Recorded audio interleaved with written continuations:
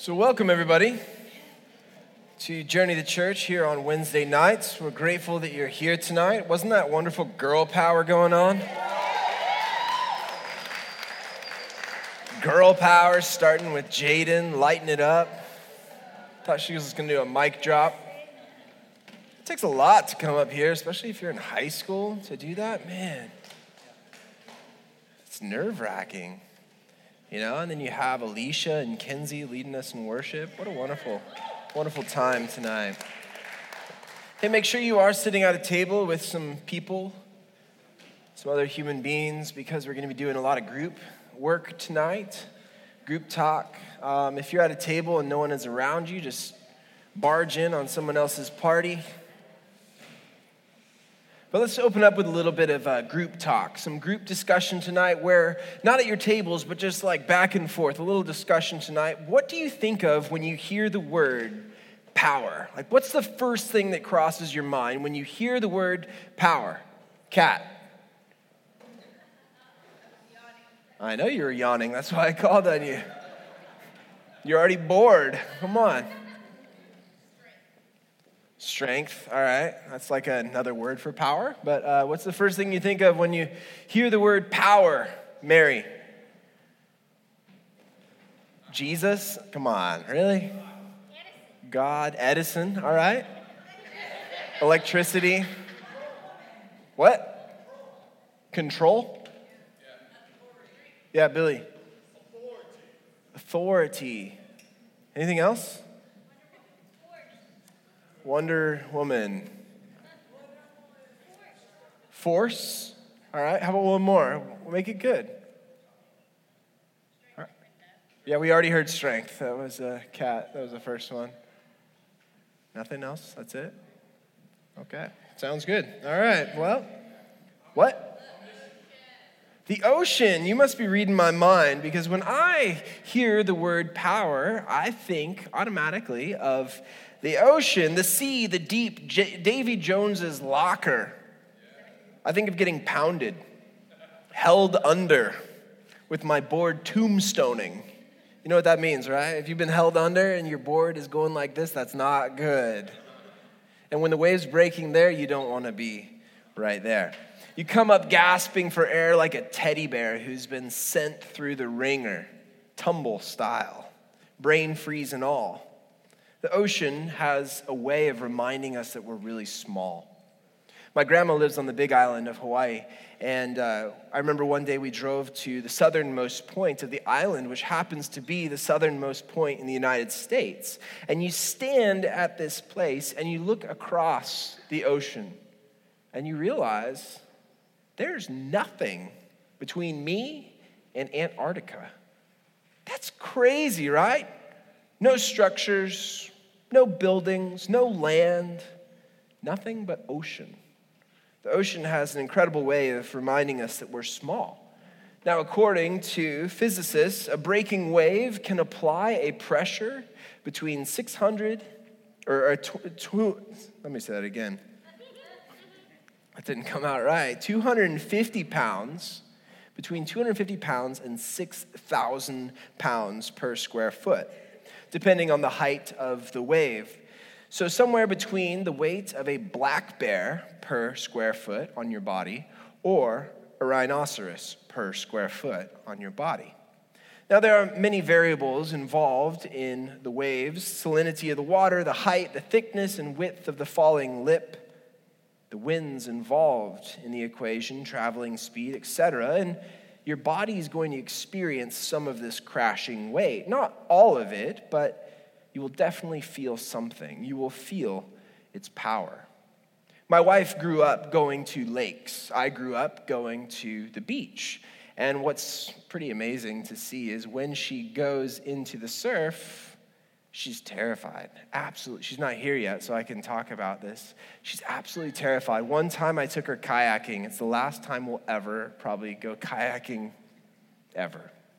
Because I don't go to the harbor and go through a nice little kayaking experience. No, right in the waves. And we go out. And I realized that she was growing up at lakes and had no idea that the waves are going to pull you, but then they're going to release you.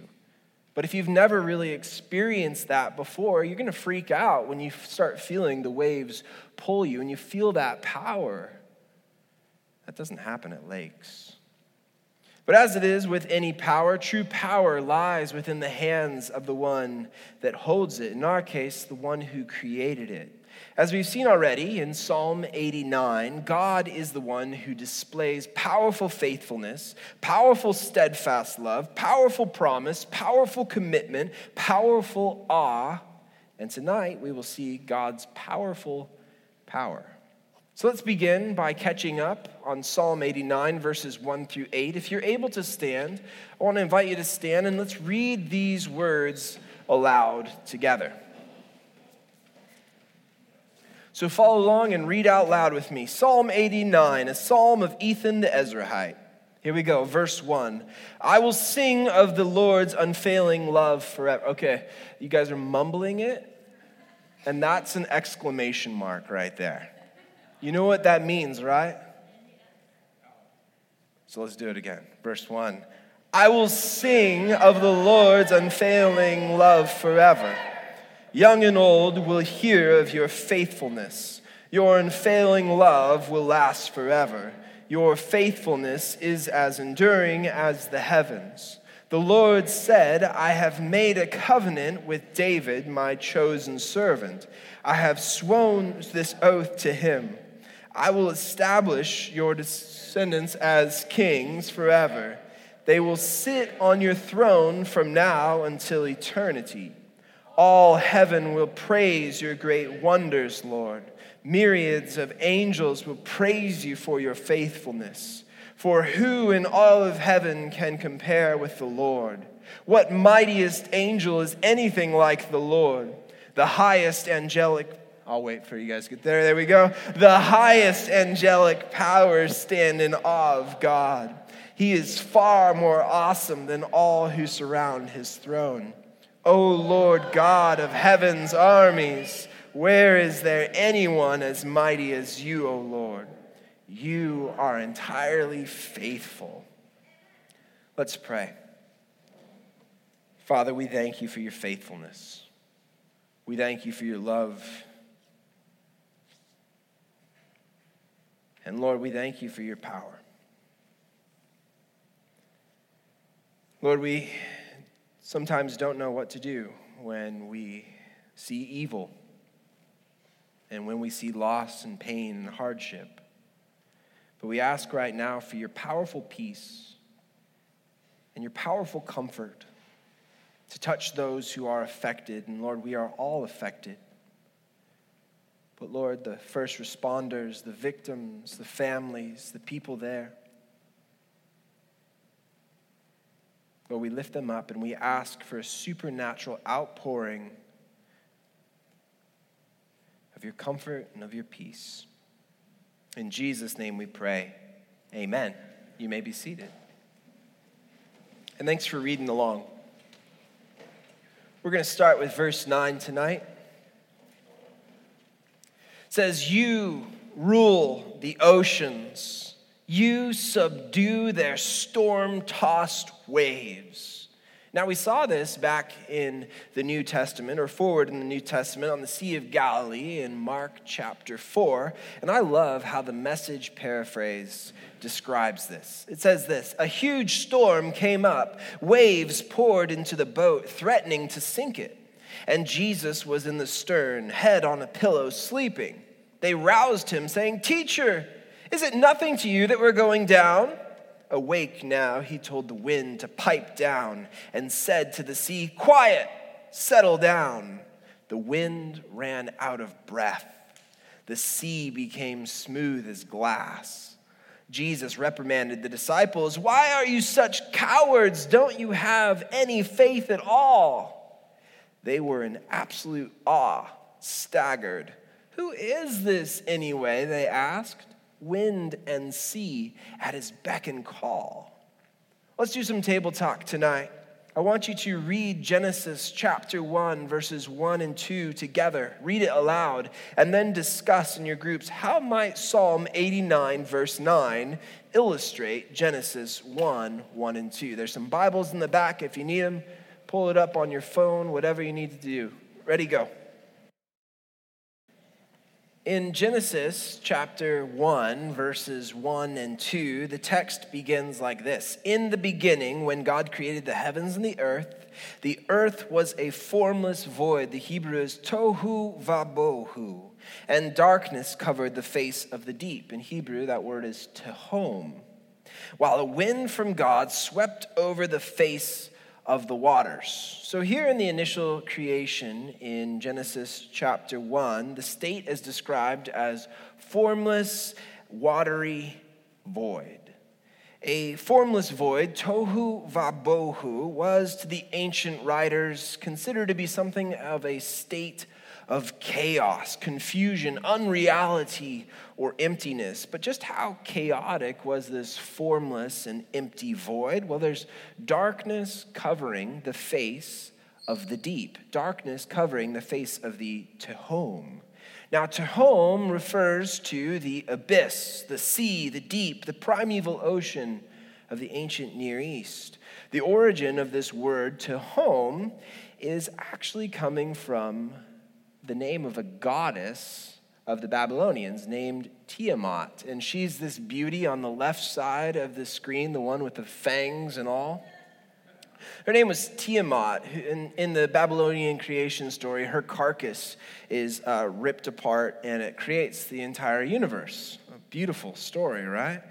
But the Tehom, where we get this word, the deep, from, is a watery place of chaos and destruction.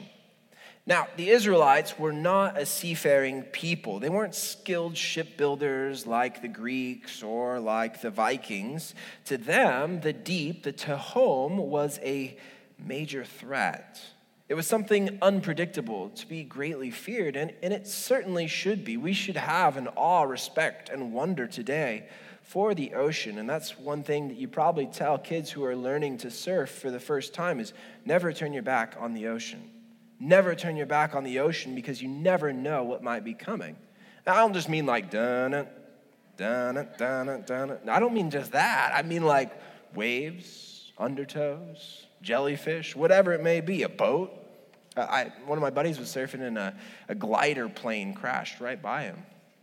Crazy, right? Crazy stuff. So you never turn your back on the ocean. It's still something to be feared. But to make matters worse, the deep was not only a place of watery chaos and unpredictable fear, but to the Israelites, it was also what was in the deep that caused great fear, namely Leviathan and Rahab. Leviathan, as you can see pictured on the screen, was typically personified in Hebrew culture as a sea monster. We see this coming up a couple of places in the Old Testament. And so when there were raging storms or strong waves, the people believed that it was Leviathan wagging his tail, all hot and bothered, ready to destroy. Now Rahab would follow in similar pursuit as a water dragon of sorts. A darkness and chaos type of monster. So these are terrifying forces of chaos and evil and destruction. But don't worry about Rahab, because Psalm 89:10 says in reference to God, you crushed the great sea monster. The Hebrew is Rahav, referring to Rahab, the sea monster, which also could refer to Egypt as well, because Egypt gets mentioned as Rahab. And where was the big scene we saw Egypt crushed? The sea, right? The scene at the sea in Exodus with Moses. And so it makes sense that you could interpret it in that way. So you crushed the great sea monster. You scattered your enemies with your mighty arm. This Rahab is a terrifying force of chaos, evil, and destruction, but to God, Rahab is simply a bathtub toy. Back in Genesis 1 and 2, it says this: the earth was a formless void, and darkness covered the face of the deep, while a wind, the Hebrew is ruach, it could mean spirit, wind, or breath, from God, it swept, rachaf, over the face of the waters. This term, rachaf, is really important. It describes how a wind or spirit of God hovered over the face of the waters. It's a verb that describes what a bird does over her nest. That's exactly what God is portrayed as doing here. God is imaged in Genesis as a presence hovering over the water, subduing the forces of chaos. This means that the greatest fear of the sea and everything in it, Leviathan, Rahab, great white sharks, etc., they are rendered completely useless when met by the presence and power of God. All the forces of chaos, fear, destruction are brought to nothing as God creates order, substance, and life. So we've talked about a lot of weird things, monsters in the sea and all sorts of stuff that may seem rather unrelated or irrelevant to your life. But let's talk about, where do you need God's power in your life and why? Ready, go. This group up front right here, they asked me to share as well. Where do you, Jeremy, need God's power in your life and why? Easy answer. Where do I need it? Everywhere. Why? Because I'm weak. Amen? Anyone else weak? I know they talked about it last night at Restore about being powerless, right? And in that powerlessness, we realize just how strong God can be. By his power, God takes chaos and creates order. And I don't just mean with the seas and with the winds, but with the circumstances in our lives. And sometimes we forget about thanking God. We pray in the middle of the storm, and then the storm passes, and then there's calm winds, and we don't even recognize maybe that God was the one who stilled the storm, whatever it may be. And I'm just speaking for myself, where I often forget about, God, thanks for getting me through that. But God takes chaos and creates order. That takes great power. Waves and winds are stilled. Category 5 hurricanes are calmed to a cool breeze. But God doesn't just have power. God has possession, which is power to the next degree. Between the 1870s and the 1900s, Africa faced European imperial aggression. Maybe you read about this in a history class one time. They faced diplomatic pressures, military invasions, and eventual conquest and colonization before World War I. To give you a picture of this, in 1870, only 10% of Africa was under European control. But by 1914, it had increased to almost 90% of the continent.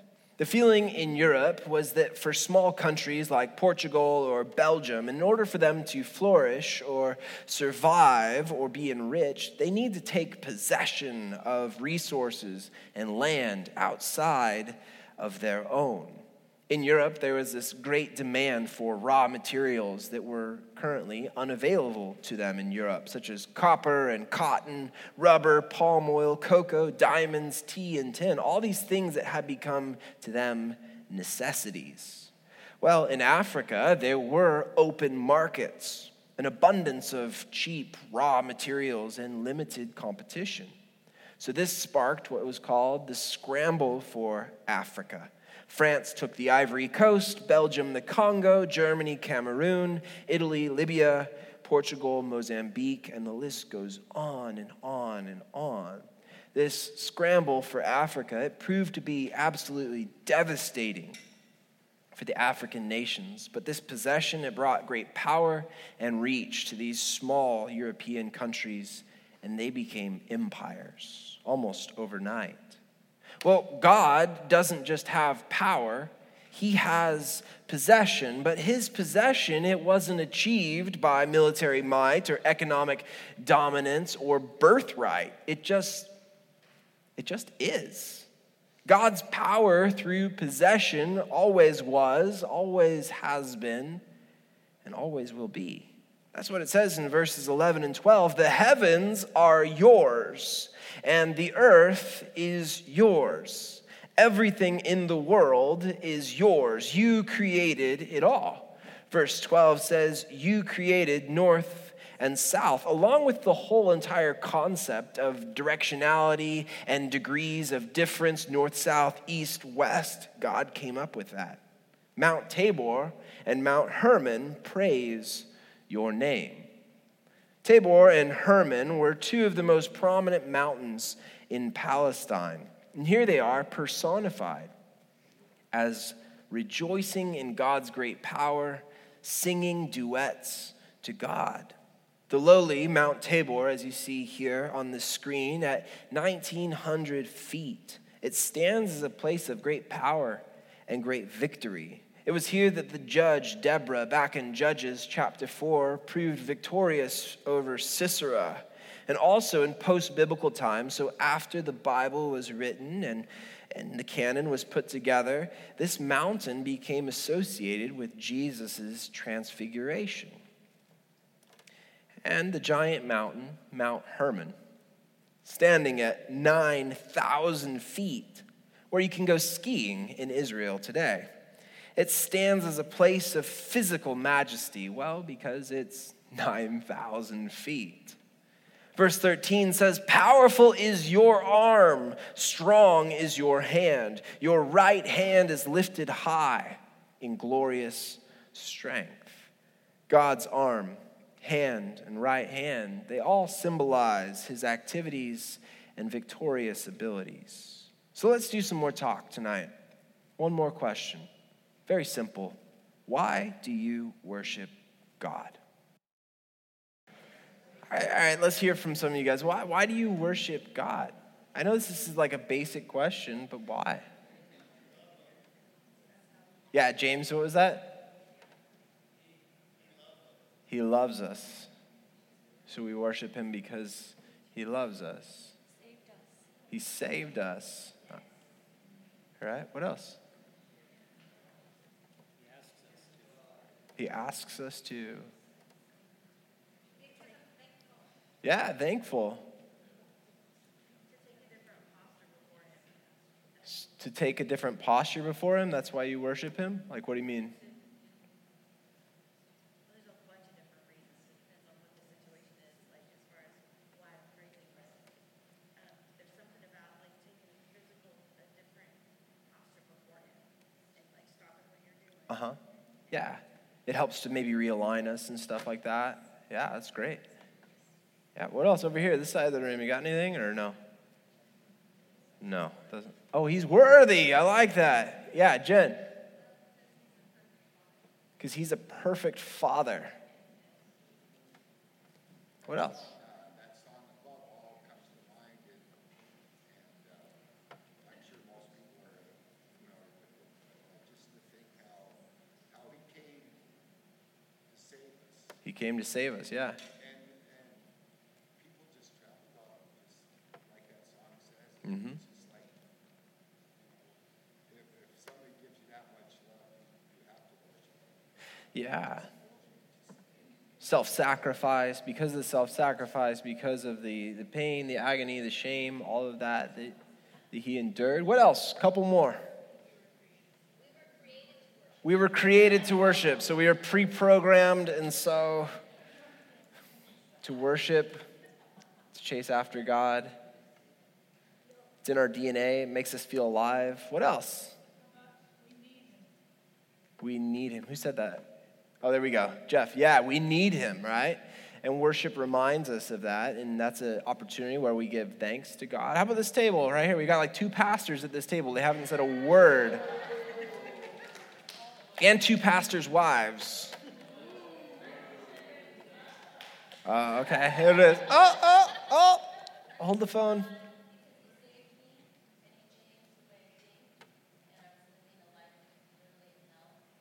Literally in hell. Okay. I was going to say, wow.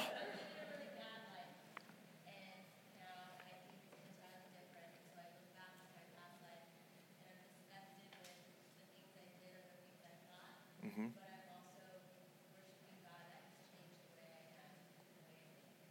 You guys get that? You hear that all? Because I can't read. That was awesome. Yeah, Patrick.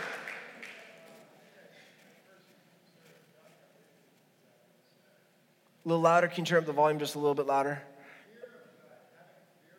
Uh-huh.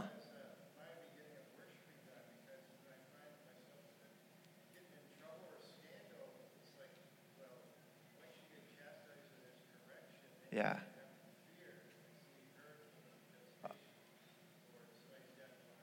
Mm-hmm. Yeah.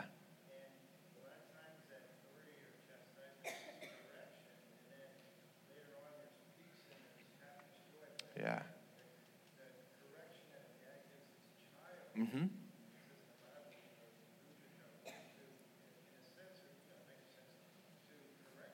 Yeah. Awesome. Awesome. How about one more? One more right here.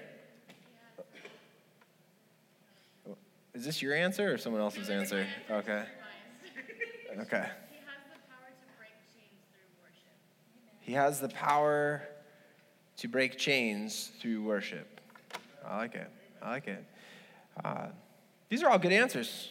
Good job, everybody. I mean, I think that we figure out like why we're worshiping God. It's not just because the songs. No one mentioned because it feels or like the songs are great or anything like that. But it's because something happens in worship. Some realigning process happens where we realize who God is. Like you guys said that He's a God who is to be feared. He is a God who is perfect Father. We have a God who is above all, and yet this God is so intimately involved in the minute and intricate details of our lives. He's worthy to be praised. He rescued us. He saved us. And all of this collides in the act of worship. And that's rather incredible. I'm glad no one said, I just worship God because He is powerful. Because you don't worship power. When we worship power, we end up following people like Mussolini, or Hitler, or Mao, or people who are powerful celebrities. And I had a professor in college one time who, he would always sit in a chair, and he was super animated at everything that he would do. But he was sitting in a chair, and he was discussing this, talking about how you don't worship power. He said, if God were only a God of power, I would not worship Him. If He were just a God of power, he said, I would go to hell flipping God the bird if He was just a God of power. But thank God He's not just a God of power. He's a God of power and love. And that great love just intensifies the power, and the power intensifies the love that God has and the love that God continues to pour out. And the love that God is asking us to pour out. So let us take that power tonight. The power that maybe we don't think we have because we don't. Because it's supernatural. It's power from God. Let's take that power and love this world. Because it needs it. Look for those opportunities in the conversations that we have with people when we don't understand what is going on. Maybe it's a time to talk about God, to get real, to live our lives like they actually matter, not just a routine that we are stuck in. But let's keep our eyes open for these interruptions that God puts in our paths, for His power and His love to flow through us into the lives and conversations and people around us. Amen? Let's pray. Father, I thank You so much that You are a God of power. You are strong, that You are mighty, that You are worthy, and that You are good and full of love. I pray, Lord, that You would fill us tonight with Your power, with Your love to a greater degree, that we would realize that the ground we walk on, because we walk with You, because we carry You inside us by the power of the Holy Spirit, the ground that we walk on is holy ground. May our conversations be seasoned with that holiness, with that goodness, with that love, with that mercy and justice and truth. May we change this world through powerful love, one person at a time. To You be all glory. In Jesus' name we pray. Amen.